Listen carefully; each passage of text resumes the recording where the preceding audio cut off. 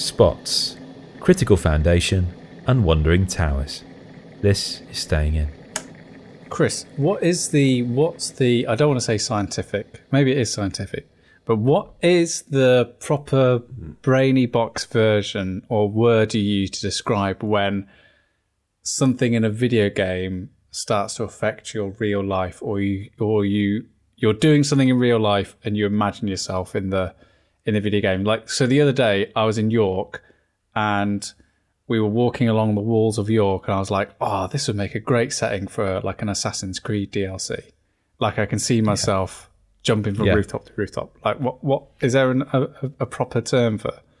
The term, I believe, is called game transfer, where the gaming world leeches into your everyday life. So, as well as having some of the game transfer in York, I also had some game transfer the other day, but it was whilst power washing my patio. Yes, here we go.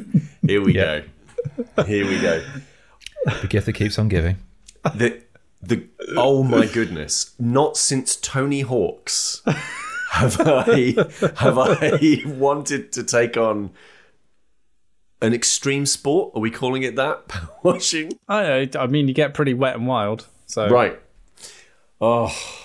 So I was jet washing my patio. I pre-treated it first with some pre-wash and a brush. Good lad. Yeah. And then jetted it with some water at high velocity. But where the game transfer comes in is I was doing it.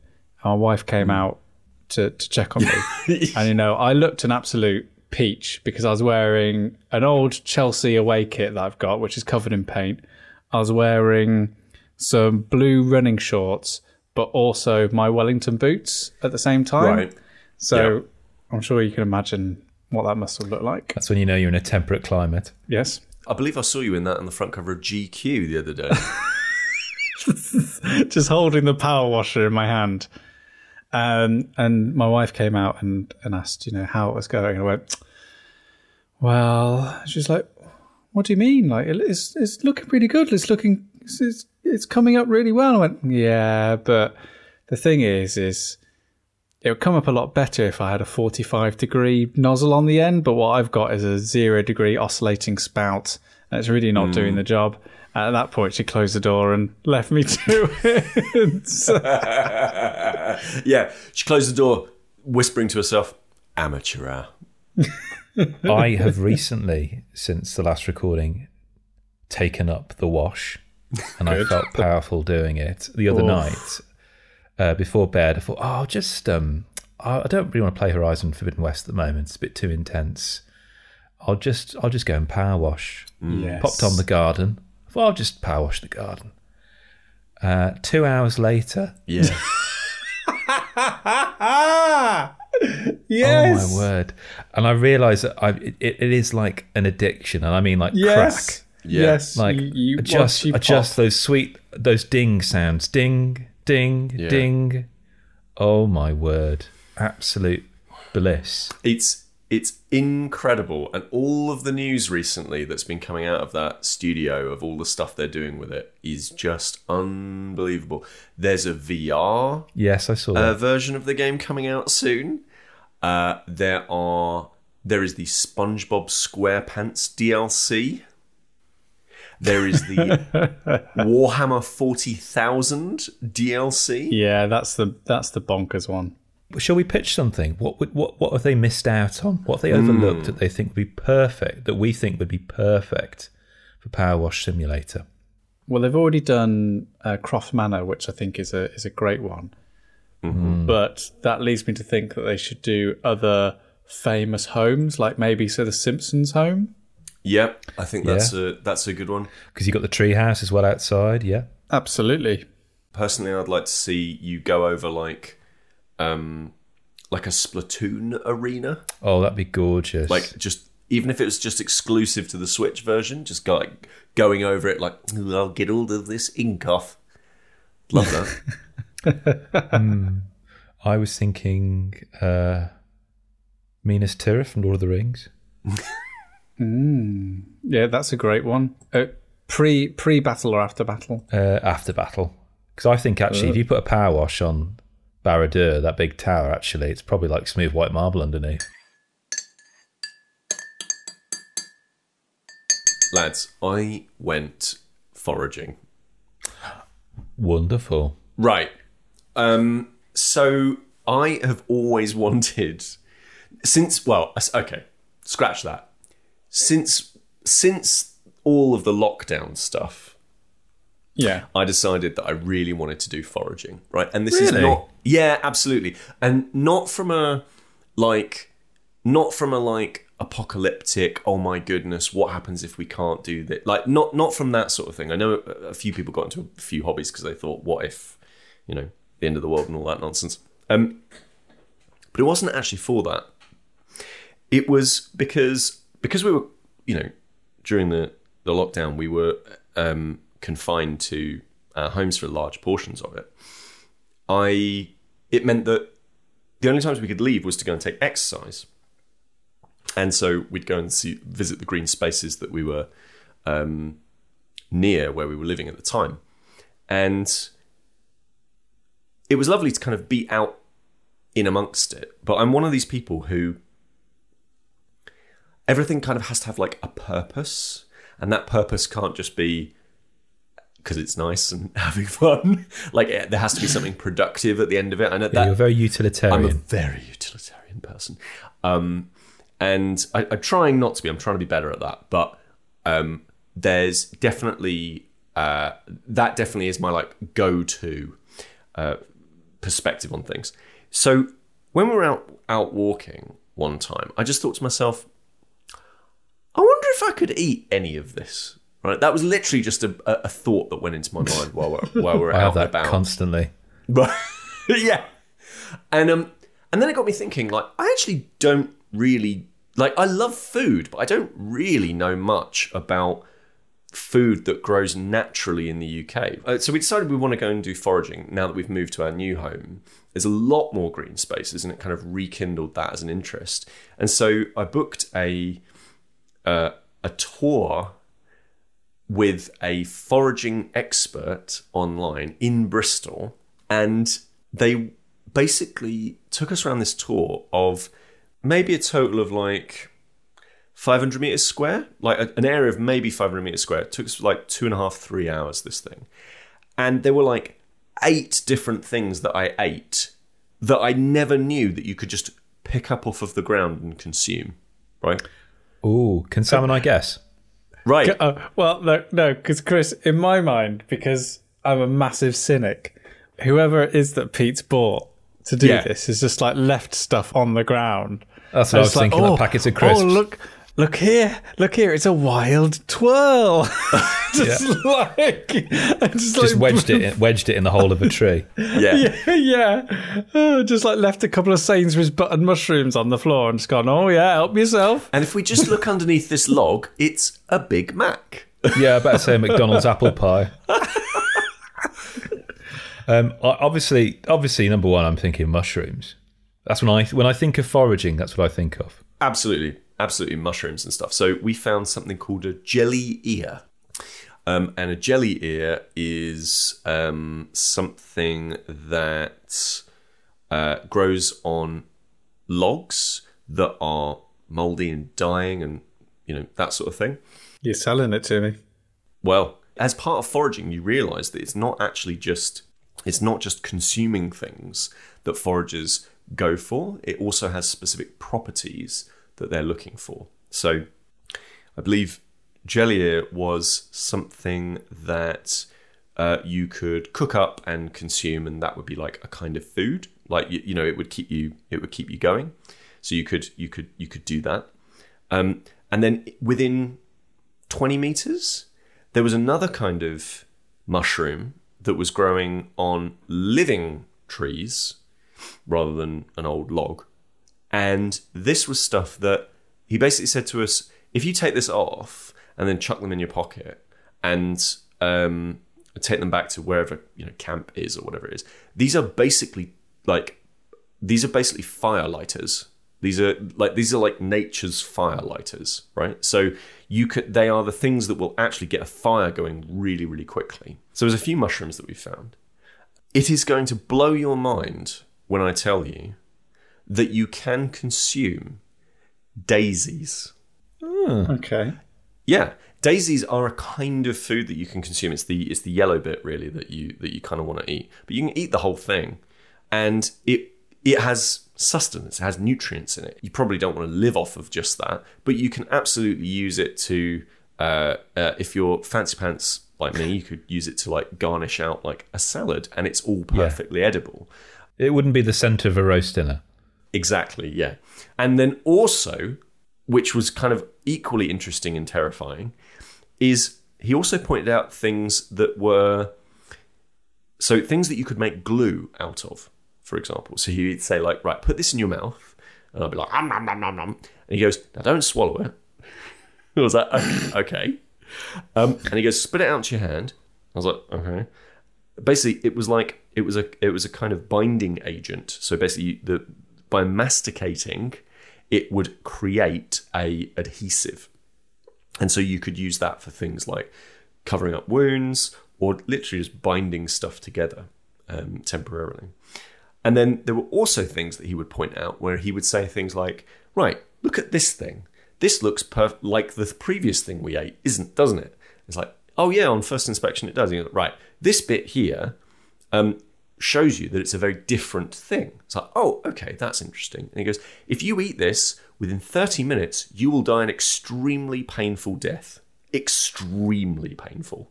I was like, oh. Don't swallow. Don't swallow.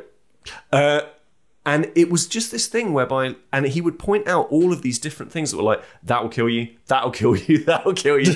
And it's one of those things of like, you know, obviously we're in England's green and pleasant lands. It turns out they're not that pleasant. They're certainly green, but like some of it really is super dangerous. Super, super-duper dangerous.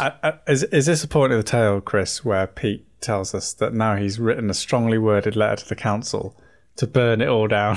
Yeah, exactly. Raise it to the ground. Yeah. Why is this allowed? Yeah. You're worried about that cross sign for the kids. There's a tree over there that will kill you in 20 minutes if you eat the bark. but it was absolutely incredible. But one of the really cool things about it that I shared with him was that he said one of the reasons he liked to do foraging is that you would eat things with flavors that you would never get anywhere else. And he was absolutely right. Like, I was trying things and I was like, this is the textures, the flavors, they're all super strange. You would never get these from a restaurant because they're just seen as like, I mean, they're daisies. You know, there's just, you know, it's just things that you just see in a field. So you came round to my house the other day, Sam. It was lovely to have you there. And as usual, it was a long old session. We did well. Yeah, we did. We started off with Lord of the Rings Journey to Middle-earth, which we've spoken about before in a previous pod, which still appears to be quite a difficult game for us to try and crack. God, we're so bad at that game. I know. It reminds you a little bit of some of the missions we had in Arkham Horror, the card game.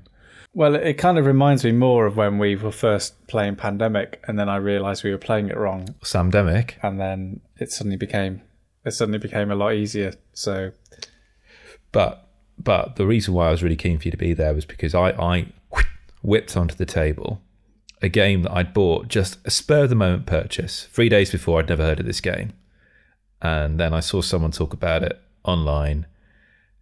And it mentioned things that were real hooks for me. One, it was a racing game. I said, I love a racing game. Sam whet my appetite for racing games recently when we played Heat. And two, it was a family weight sort of game. And racing games for me are really good fun when you play them with large groups of people. And generally speaking, the largest group of people I tend to play with is my own family. Like when I go back down south to see the family, like generally like birthdays or Christmas time, say, for example. And it has this really interesting kind of notion about how it does racing. And this is a game called Wandering Towers. Wandering Towers,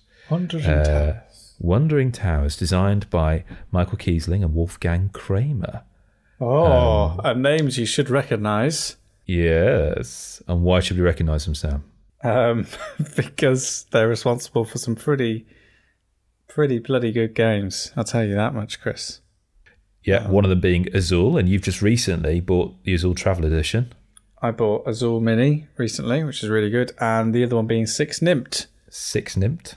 The game that Pete described as, yeah, that's right.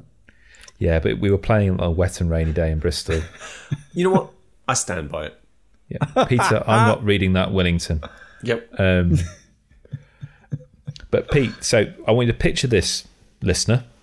You've got a ring of spaces, and if you look at it, it's this kind of like fantastical landscape. And on like half of these spaces are a series of cardboard towers, made of rigid cardboard that you assemble once, and they go into their lovely little space in the box. So the setup and tear down is so quick in this game. Okay. Yeah. And there is a tower there that is a Raven Tower, which is a black tower. The aim of the game is to get your wizards into this Raven Tower. And this Raven Tower is like essentially a little bin on the table. On your go, you've got a hand of cards each. You play a card, you play 2 cards, and you play cards which determine which actions you can do. And those actions are namely follows. I can move my wizard a certain number of spaces, so I pick any wizard I've got of my colour and hop along, so it's a kind of move. Or I move a tower. And that's when I physically pick up a tower and move it around. And that tower might have some of my pieces, it may have some of Sam's. What I'm trying to do is strategically get my players around so I can time it so they'll drop inside the Raven Tower. Right. And that is one of the win states. One of the win states is to get all of your wizards in the Raven Tower. The other thing you need to do is to flip all your magic potions. And the way you do that is by removing a tower, and you cover or imprison another wizard on top of another tower, because these wizard towers stack. And then, a bit like Camel Up, if I stacked a tower on top of one of Sam's wizards, I could then flip my potion. Then I could play another card to move a tower. I can move that entire massive pile of towers, which is now one tower around the board. And this is where the game gets really funny, because what happens is you get this beautiful game of free card Monte, where Sam and I will be chatting, because it's a very sociable game. It's been a while since we've seen each other. And I look at the board and I think, I can't remember where my wizard is now. It's under one of these towers. Right. And Sam's just moved that tower, and I'm thinking, okay, I swear it was there. So I'm going to waste a card now and move a tower to hopefully reveal mine, but it might not be. So what can happen is you can lose your wizards in the race. And for me, what makes this really interesting is it's not a racing game, it's a chasing game. Because there's not one, the finish line keeps moving. Right. And you're going on this little jolly jape, going around this little ring. It's just a delight, really. It's not necessarily overly crunchy, but it doesn't outstay its welcome. I think the game starts off incredibly slowly and kind of mathsy in the way that all you're just trying to do is try to look at the cards that you've got and go, right, the tower's 5 steps away. I can play my 4 card and then my 1 card and then get a wizard into a tower. And that's all you're really thinking about when you first, it's just trying to work that out. But the minute your wizards start getting covered up and then towers get stacked onto towers, and then you suddenly got like a tower that's 5 towers tall on the edge of the board, and you're trying to work out, right, what floor was my wizard in? And what floor was Chris's wizard in? Because I don't want to release Chris's wizard, but I want to release my wizard to then get into the tower. The minute that kind of happens, then the whole game just came alive for me. Like, that was it. This is why this game is just tons of fun. Is there like an element of bluffing to it as well? Are there any like psychological tricks that you can play while you play?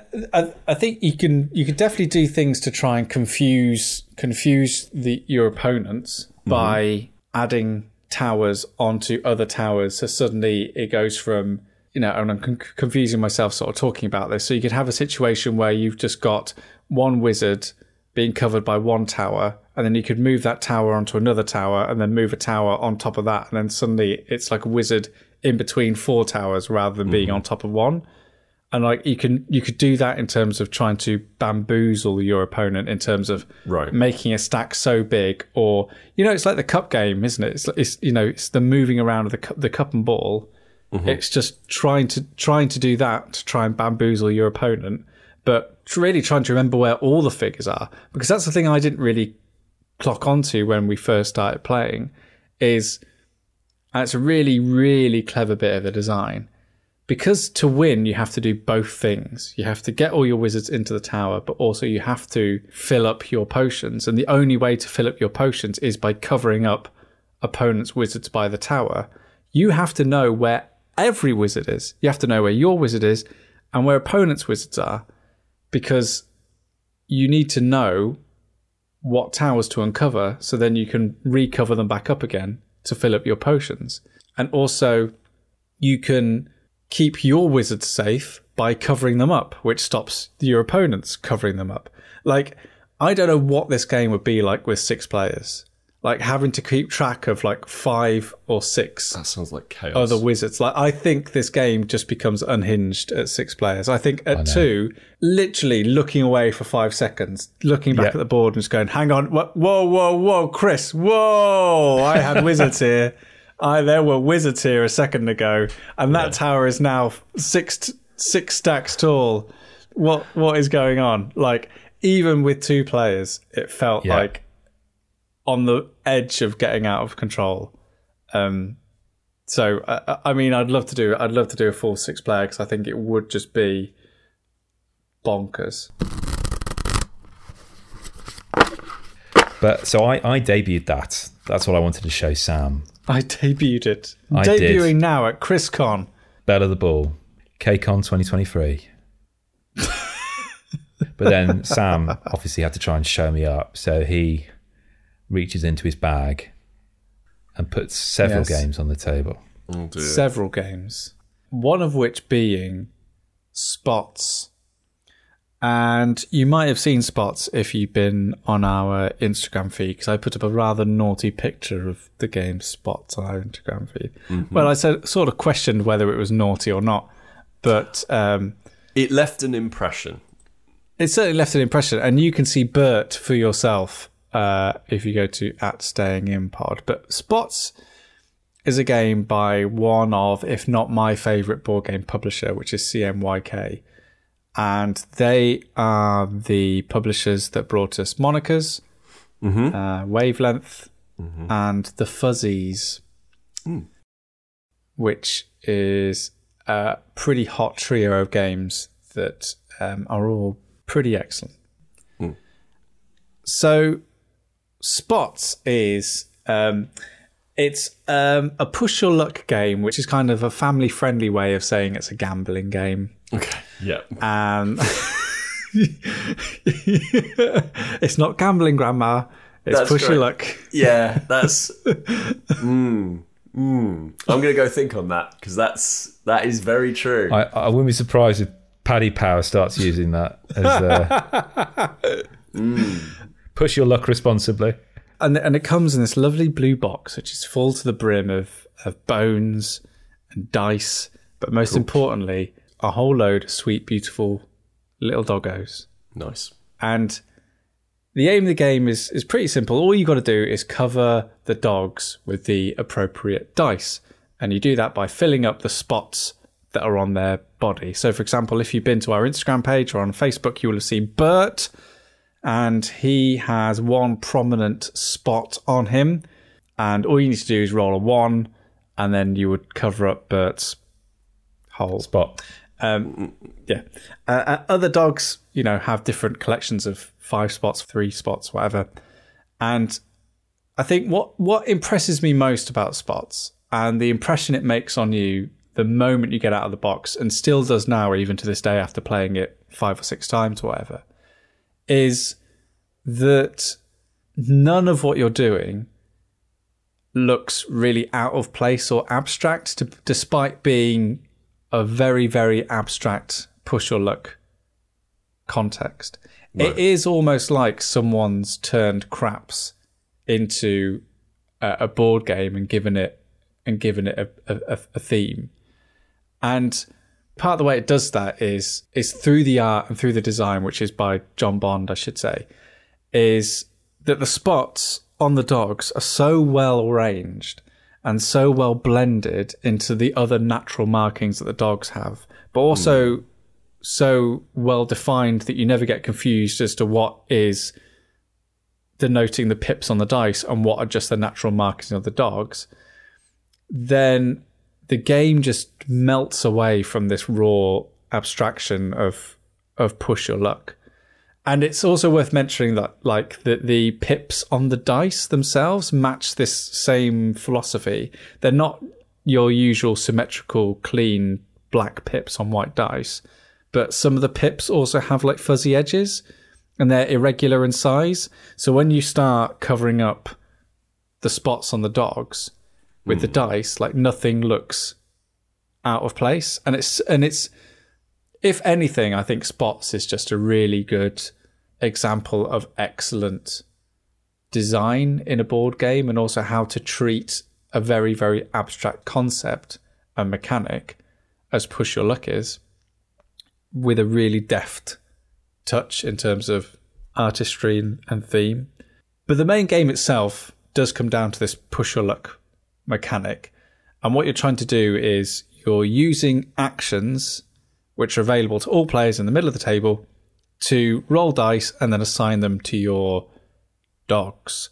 The actions themselves are wonderful and varied. They range from lots of things like roll 2 dice and then you can roll an additional dice if you want to, or roll 3 dice and then roll 1 dice, and maybe you roll another dice, and maybe you'll roll another dice, but it's up to you when you stop rolling dice.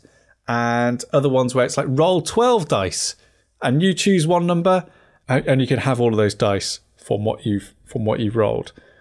When an action's used, it becomes unavailable to the rest of the table until there's only one action left, and then they all get recycled again. So there's lots and lots of dice chucking around, and there's an element of risk that comes from the actions and hoping that the action that you want will be there when it comes onto your turn. But the real element of risk comes from how you go bust. And that is, if you ever have dice buried underneath your little doggy house, so when you can't assign dice, you have to bury them. Mm-hmm. And if the dice that you've buried ever total over 7, as in the numbers on the dice, then you go bust. And all of your dice are returned. All of the dice that you've buried and all of the dice that you've assigned to the dogs, they all get returned and you have to start again. Like, for me, this feels like a very well-tested game because one of my favourite gaming experiences is Risk Express, which, you know, a charity shop purchase, Rainer Knizia's Risk Express that we played in Frankfurt. And that is like an unhinged version of this, where it's just this chaotic rolling of dice and placing it there. Yes, I really love that kind of sensation of rolling a dice and placing it on its own special square on the board and watching these things appear there. What this does, Spots does, that Risk Express doesn't have, is it has a sense of a structure there, but that structure doesn't lose that sense of fun of that, and that a freewheeling of thinking, I know the odds are against me, but I feel like the dice are on my side now. I'm going to roll because I've just stared into the eyes of Bongo the dog. They've got that balance where there's enough of these little variable power things that you can kind of cash in on. And initially I was like, oh, are they just going to ruin Risk Express with all of these different plethora of choices? Well, no, because actually they're just enough there to help you stay in the game a little bit longer. And it just compounds that kind of anxiety, that wonderful, beautiful kind of thrill of like, oh my word, am I going to survive another round? Come on, Leaf the dog. I know. Come on, we can get through this for one more round. I know I've got. If I get a free now, I can't afford to put a free on any dog, and I can't bury it. Oh, but you know, a free hasn't come up yet, so it's not going to come up this round. It's not going to come up this round. Oh, it's just a delight. And we played it with a full player count. It was an absolute delight. Generally one of my favourites this year. I think any game that uses a gambling mechanic, if it can do it whilst also making the odds calculations really, really simple, I think it's always a success. Because Yep. In terms of like how you calculate those odds, you've got two things you're dealing with. You've got the dice that you've buried not totaling up over 7, and then you've got all the spots you need to fill up. And from there, it's really quite easy to calculate what kind of risk that you're dealing with. So if you've got 2 dice in your plot and they only add up to 4, and you need a 3 and a 5 to finish off a dog, you've got a 1 in 6 chance of going bust on that turn. And it makes it very, very easy just to go, right, I'm just going to push it. I'm just going to push it just a little bit more because I know that the odds are, it's very, very obvious to me what the odds are on this roll. There is an ephemeral joy in thinking you can beat the system. Yeah, definitely. Yes. Yes. Pete, I'm trying to convince, well, I'm not trying to convince him because I think Sam will just do it anyway, but I was talking to Sam the other day, Pete, I heard about this tea that's so wicked strong with caffeine, it's Japanese tea, that you get a high off it. Have you heard about this? I'd love to experience that. Given the fact that Sam and I have pretty much kicked caffeine, can you imagine what that would do to us? It'd be like train spotting. How is it that we've got into our late 30s and we're having conversations like we're 16?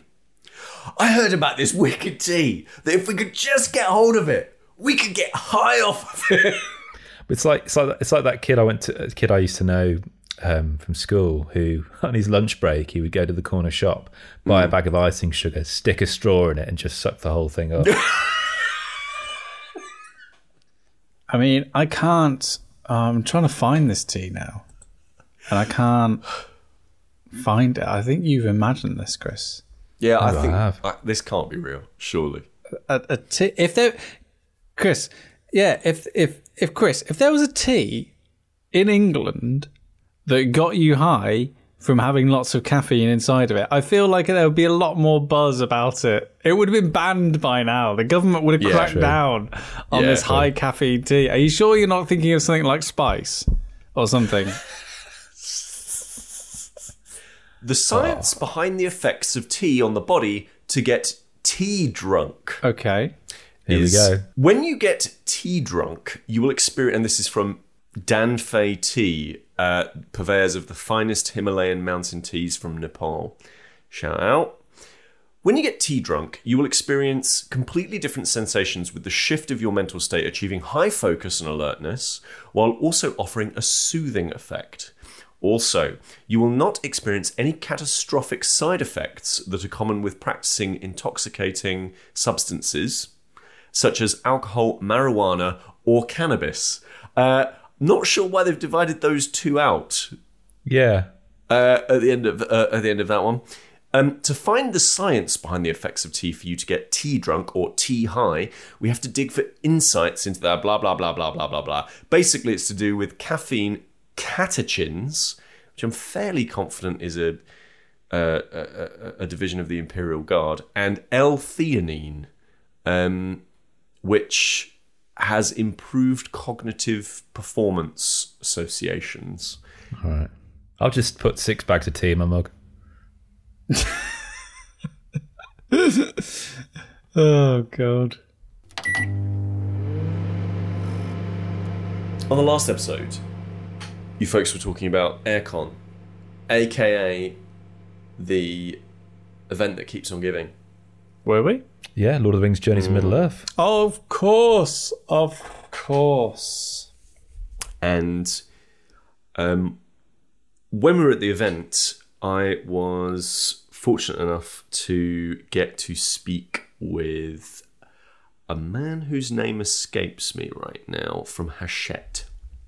Flavian? Yes.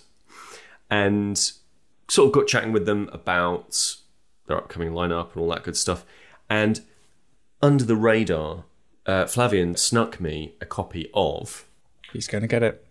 Critical Foundation, Episode 0, which is as far as I understand, a promo-only little box set, which introduces, I think it was meant to be used as like a giveaway or like to press or whoever it is that whatever it is that we are. And it sort of introduces the idea of what Critical Foundation is. And Critical Foundation is... So Critical Foundation Season 1 is kind of what comes after this. And this little box that I got given is the thing that kind of says, if you like this, you might like this, because it's basically an intro to that.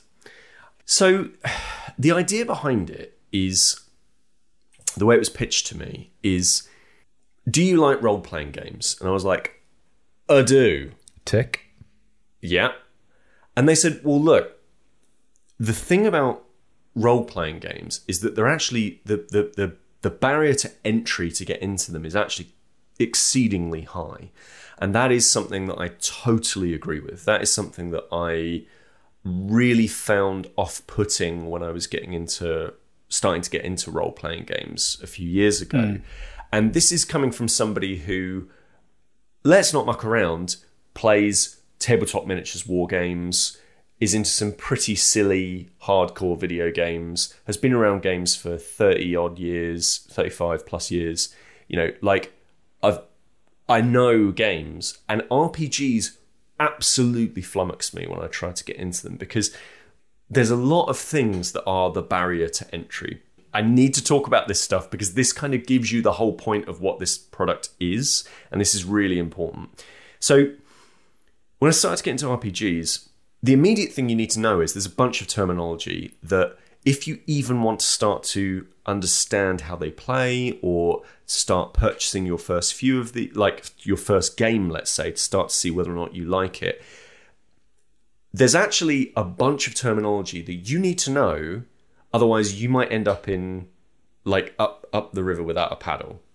So what do you mean? So, for example, you need to know that there is a difference between a core book, a source book, and then potentially things like mission books or adventure books or whatever it ends up being. There's a difference between, and this is true of Dungeons and Dragons. Remember, Dungeons and Dragons is the biggest version of one of these. If you want to play Dungeons and Dragons, there's two routes. You get the starter box, and that does have everything that you need in it, but it's not the thing that they push. The thing that they actually push is, okay, you need to get the player's handbook, and you also need to get the DM book, basically, the guidebook or something along those lines, yeah. But you also need to get the monster manual, because between those three books, that is the player's rules, as in here's the rules to play the game, the DM's guide, the DM, whatever it's called, to basically understand how you're meant to run one of these adventures as the DM, as the dungeon master. And then the monster manual is about, okay, and here's all of the information of all of the baddies, because we're not going to tell you any of them in the previous two books. Oh, and by the way, these three books, none of them contain an adventure, right? So now you've got to spend, let's say, 80, 90 quid on those three books, and then you need to spend 20 or 30 quid on buying some adventures. Or the other side of that is the barrier to entry is, or you need to go and create your own, right? Like, this is a huge barrier of entry. But the other part of the barrier to entry is needing somebody to kind of walk you through the ropes of it, right? So war games run into this same problem. If you want to learn how to play Carnival, which is a hot new miniatures game, you need somebody really to show you how to play that game. Like, sitting down with a rule book really isn't going to teach you about the flow and how it's all meant to work. You really want to have somebody to show you how to play that thing. It's the same with role-playing games. You want somebody to run your first session for you so you understand what the expectation is, because there's a lot of quote-unquote rules that aren't really written down. They're just make sure that your players have a nice time, and make sure that you organise the session for X amount of length, and here's what an X card is, right? Like, all these different things. So the barrier to entry is super, super high. So all that preamble is useful because Critical Foundation is basically made for board gamers who want to try role-playing games. Okay. So the idea is that, and the website proudly claims it is a, quote, intro to role-playing. So in the box for episode 0, We'll get to the naming conventions in a second. You're given a couple of dice, a little screen that's for the person who's running the games, for some, like, here's how combat works on the fly and all that sort of stuff, so you're not constantly looking through a rule book. You get a little adventure. You get episode 0. And you get things to hand out to your players. So I ran this as a one-on-one adventure, myself and Alex. And the adventure is kind of cyberpunk. It's near future. I think it's 2030s. It's massive corporations control everything, and everything's a bit dark and sinister. Yeah, and netrunnery. Yeah, netrunnery, cyberpunky, that kind of thing. Yeah, blah, blah, blah. And so the handouts for the players are things like, cool, here's your character. Name them. But this is everything. There's no character creation. There's no having to understand every single thing on a character sheet. It's just, here's the things that run this game. So you have a primary attribute, for example, like you might be particularly smart or particularly physical or something else. Again, that has its roots in things like D&D. You know, the thief is like this. The ranger is like this. You have an amount of health, 2 points, no more, no less. So if you lose all your health, you are knocked out of the scene. There's no such thing as player death. You're just knocked out of the scene, and you have to basically sit out until you get to the next scene, and you explain why you were knocked out, basically. So very friendly in that way. Equipment comes on cards. Some of the D&D starter sets do this. I think one of the Warhammer Fantasy Roleplay ones does this too, where it's like, cool, here's the equivalent of a potions, or here's your Kevlar armor, right? And that will tell you exactly what that piece of equipment does. So again, there's no more like, okay, well, either all your players need to go and buy a 35 quid book, or you need to tell them exactly what this is and give them some cheat sheets. No, it's nothing like that. It's just, here's a card. And it will tell you how these things work out. And you get some, as I say, you get some dice in the box as well, and they're all very simple. The dice, there's no real adding up or subtracting. There's not a huge amount of that stuff anyway. It's just you either succeed based on a skill check, effectively, that can either affect the group. So you all do a skill check. Let's say you were caught in a avalanche as a group. You'd all do the skill check. Or let's say you walked off the side of a cliff, that would be an individual skill check, right? So the individual has to roll to see physical, do you hang on to the side? And that's really how, skill resolution. There's combat, it's really simple. You fight, all the enemies fight, you fight, works like that. And the adventure that it comes with, episode 0, very, very quick. And I thought actually too quick. But again, we'll get to the episodes in a bit, the episode structure in a bit. Over in about 25 minutes, 30 minutes for this one adventure. And it's laid out pretty well in terms of, this is everything that you can do in the scene. This is how I think this scene will play out. Okay, so the adventure basically writes out, this is how the adventure will play out.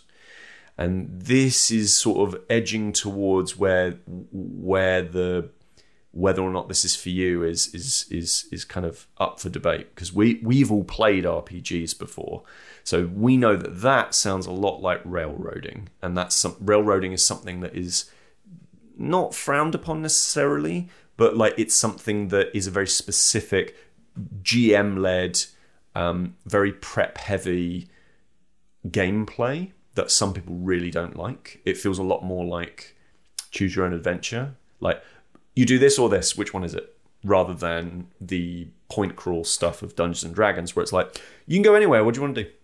And we'll figure it out, right? Yeah, sure. Pete, can I ask a question in terms of how it eases the GM into the role? Because I've played a few board games where like... You play the first campaign and the tutorial is happening as you're playing the game. Mm-hmm. You're fed the instructions you're playing. Like, how does it introduce GMs to the world of role playing? So it does it in the same way that all role playing games do, and this is why I think it's a really good introduction to role playing.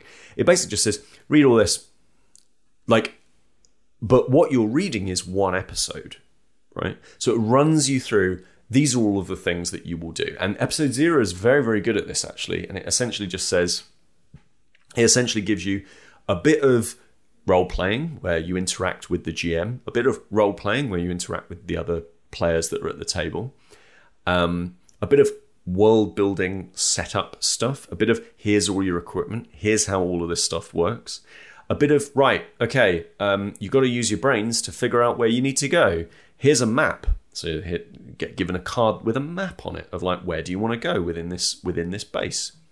Because it's all about infiltrating a base. It's a bit Metal Gear-y, actually.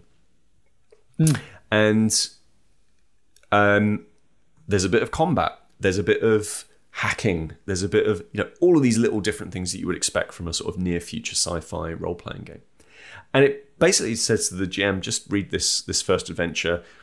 As long as you've given it a read, just start running it. And boy, they are right. It is really easy to get this to the table. Like I skimmed over it in 15 minutes and then was like, right, Alex, do you want to play? And she was like, oh, yeah, sure. Sat down, started playing, and it was done in 25 minutes. And I didn't run into any issues. That is incredible. That is genuinely a really impressive achievement from this stuff. So let's touch on the episodes. Episode 0 was 25 minutes. That is deliberate. Yeah. You actually get, I think it's 10 episodes in a season. 9. Is it 9? Is it 9? Yeah. You're right, it is 9. Mm-hmm. You actually get 9 episodes in season 1 of Critical Foundation, which I will say I've not played, so I can't talk to the quality of those parts of the adventure. But episode 0 feels very much like that. Feels very much like, okay, this is what you're going to expect. And it's timed really well. And the whole point of it is that it's set up like a TV show. It's very deliberately using the language of television because it's trying to get across what role-playing really is. Or at least this kind of role-playing really is. So each episode, half an hour, whatever it is, basically gives you, we would call it, in our RPGs, if you've played them before, we would call them a series of short encounters, 2 or 3 encounters. Okay. And so a season is really 3 or 4 nights, 3 or 4, couple of hour sessions, let's say, which from my side of things, brilliant. I love it when role-playing games are short. That's why I like playing Call of Cthulhu one-shots, because they're 2.5 hours. You run all the characters like you stole them. Everyone's dead by the end. And it's great because you've all come away from a memorable evening, right? Yeah. But if you're after something that's if you're just RPGs is just my one thing and you want a 90-hour campaign, this isn't going to give it to you because it's not the product for you. It's deliberately not designed for you. So looking at that time then and looking at the price of it, so season 1 is available in the UK. I managed to find it at Wayland Games for 24 quid. 24 quid? That's not bad. 24 quid is about the cost of a starter set. So it's £3 an episode, roughly. So yeah, like I say, episode 0, a really interesting introduction to this. I'm really interested in finding out more. So I know the box for season 1 comes with a bunch more stuff. It comes with as you would expect, more adventures, more accessories. It also comes with some other bits and pieces. There's dry wipe erasers, which we're big fans of, obviously. It also comes with some more tokens and all that good stuff for different kinds of abilities, is my understanding. What I want to know is, in that rulebook, is there more? Are there more tips and advice for GMs to basically take the skeleton of what these adventures are and say, look, don't worry about it. If your players start going off in a weird direction, this is how to handle it. Get them back on track, and here are the subtle ways that you might do that. Because, like I say, as an introduction to role-playing, which, to be clear, that is what this product specifically aims to do. As an introduction, it's very smart, very good, has some very clever ideas in it. And I'm really interested in seeing how they might take this forward into full season how they might then follow that season up, but also how they might then take on other genres. Like, how do they take on fantasy? Is it just the same kind of choose your own adventure-ish kind of material? Or does this ever evolve into, this is a full role-playing game experience now? Can tea get you high if you smoke it? Well, I've known people who smoke tea bags. Smoking tea may lower anxiety levels, boost focus, learning and memory, and may provide a feeling of getting high. However, we encourage you to drink tea rather than smoke. I tell you what, I've smoked a chocolate finger.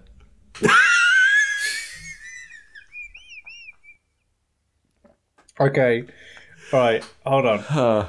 The year was 2008. Do you mean like a chocolate finger? Yeah, chocolate finger. Like capital F finger. Yeah. Right. All right, okay.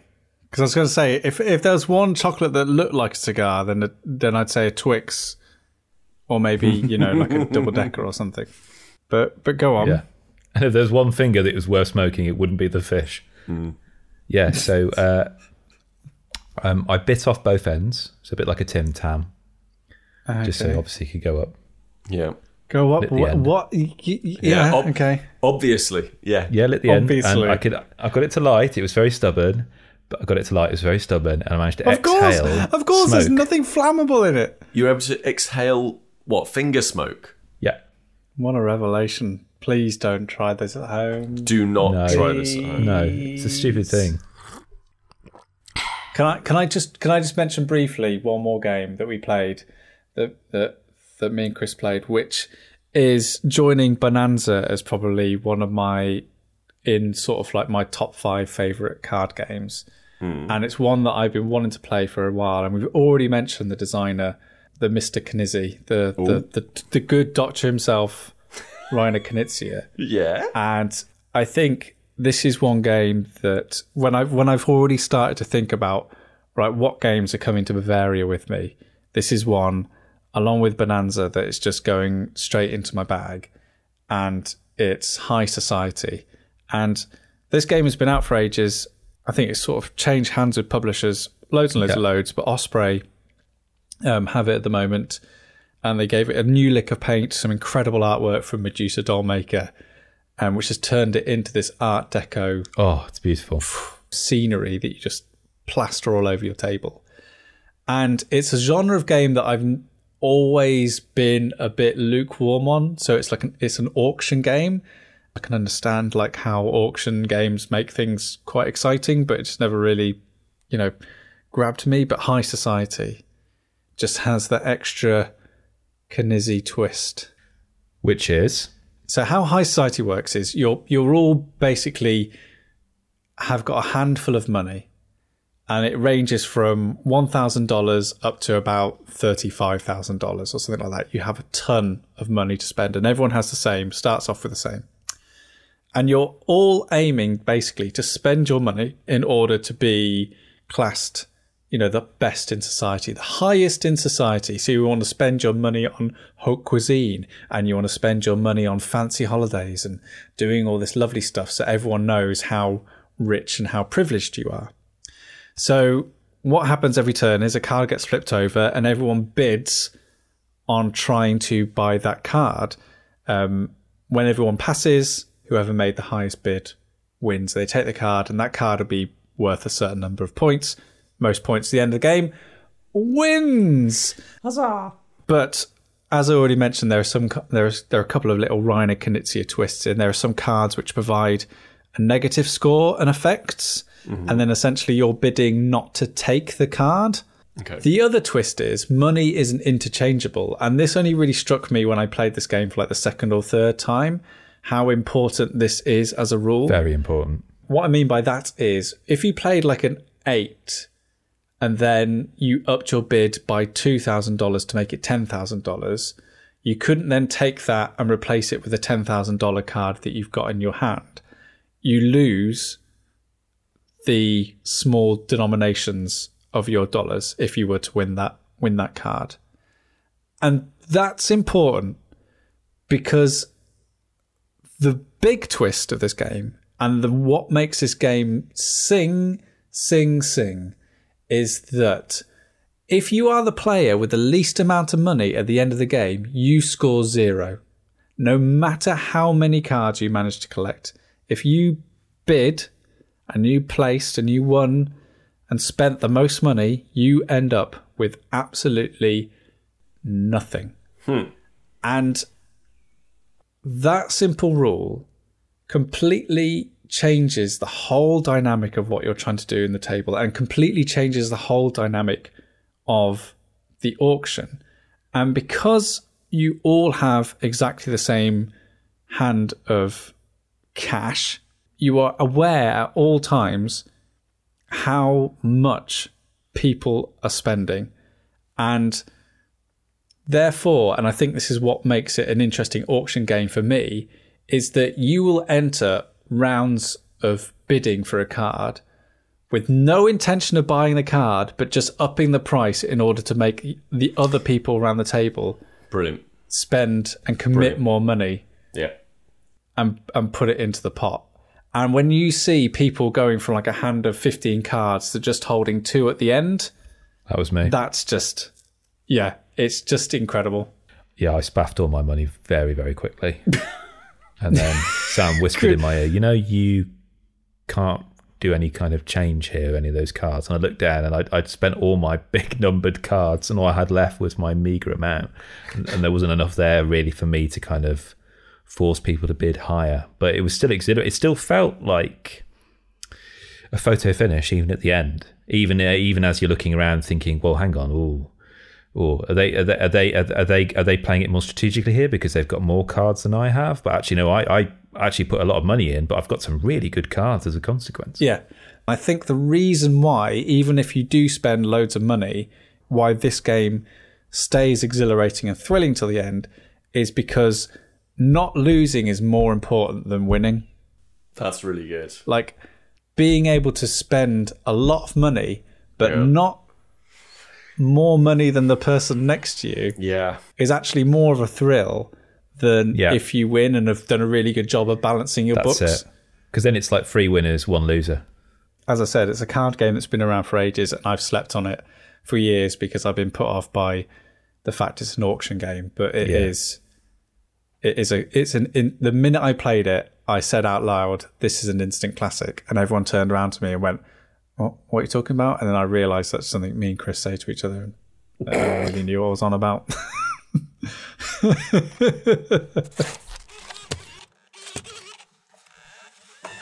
So, Peter Willington. Hi. Is it me you're looking for? Yeah, I'm just thinking. Yeah? What are you thinking?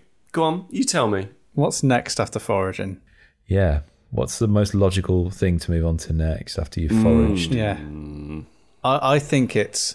What do you think it is? Go on, you tell me what you think I'm going to do. Is he going to go full... Rambo. Full survival? Yeah. Like, is he going to go, Alex, order me a taxi, blindfold me, send me off somewhere, and I'm just going to make my own way home?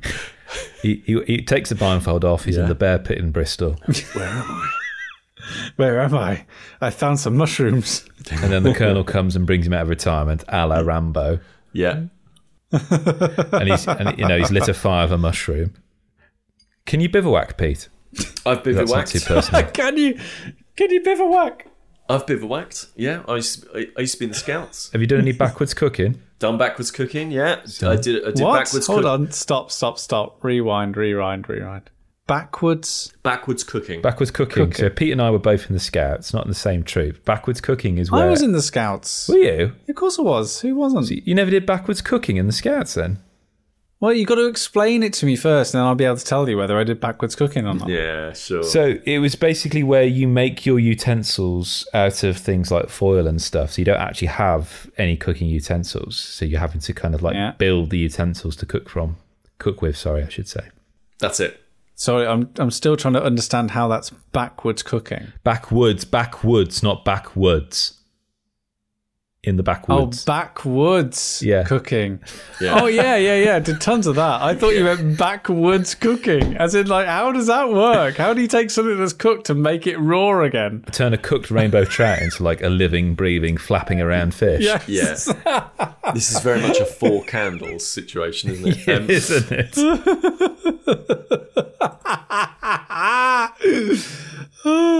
So I'm actually trying to go as green as I can at the moment, and a big part of it for me that I didn't really talk about is, I kind of like the idea of being able to go and get food that's all around you, and like a bit of that return to nature thing.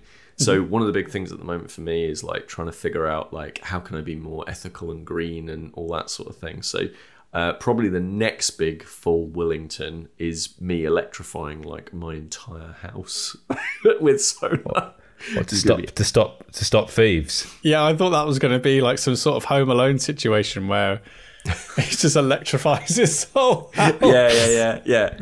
I wouldn't stand there. Alex, don't touch that. I want to make sure that these two bumbling thieves don't manage to make off with whatever it is that they were going to steal in Home Alone 1 and 2.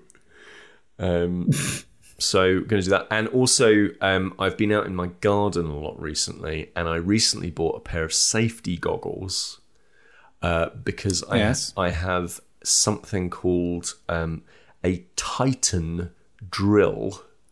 Yeah. A Titan.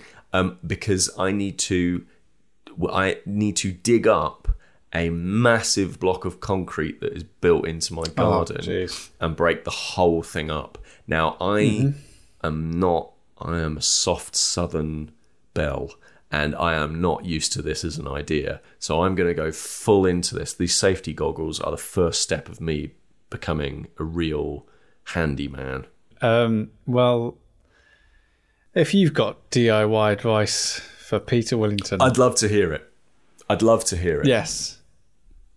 Measure twice, cut once, the old adage. Yep. Works really well. Then please do send it along to stayinginpod@gmail.com, or just let us know on Twitter, Instagram, Facebook, whatever. We're there at stayinginpod. Talking of Instagram, if you were one of the many people who entered our competition to win a copy of Hungry Monkeys, great game, the excellent game from Heidelberg Games, then the winner has now been announced. The winner has been chosen, and I'll be getting in contact with you very shortly to find out where your address is, and we'll ship off that copy of the game to you, and maybe include a little sticker in there or something like that. Where can people see where it has been announced as per competition law in the UK? On Instagram @stayinginpod. Excellent stuff. The other thing that you can do that's really nice is you can check out Chris's little playlists that he makes. Do you mean on Spotify, Sam? I do mean on Spotify. Yeah, he's made 3 of them. 3 varied and colourful and interesting playlists that capture the soundtracks of some of the things that we usually speak about. So if they're things that include a sort of soundtrack, which I don't think any has done this time. Well, what would you include? What sort of music would you forage to, Chris? Oh, that's a very good question. I think maybe Dvorak. Oh, okay. I was going to say the theme to Ground Force. Oh yeah, very brassy.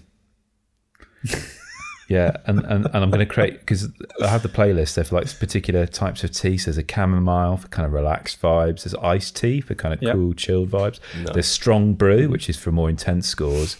And I think I might have to create an extra one that'll be like a really strong brew that I'll name after that Japanese tea that is really high in caffeine. That'll be like really intense. Yeah.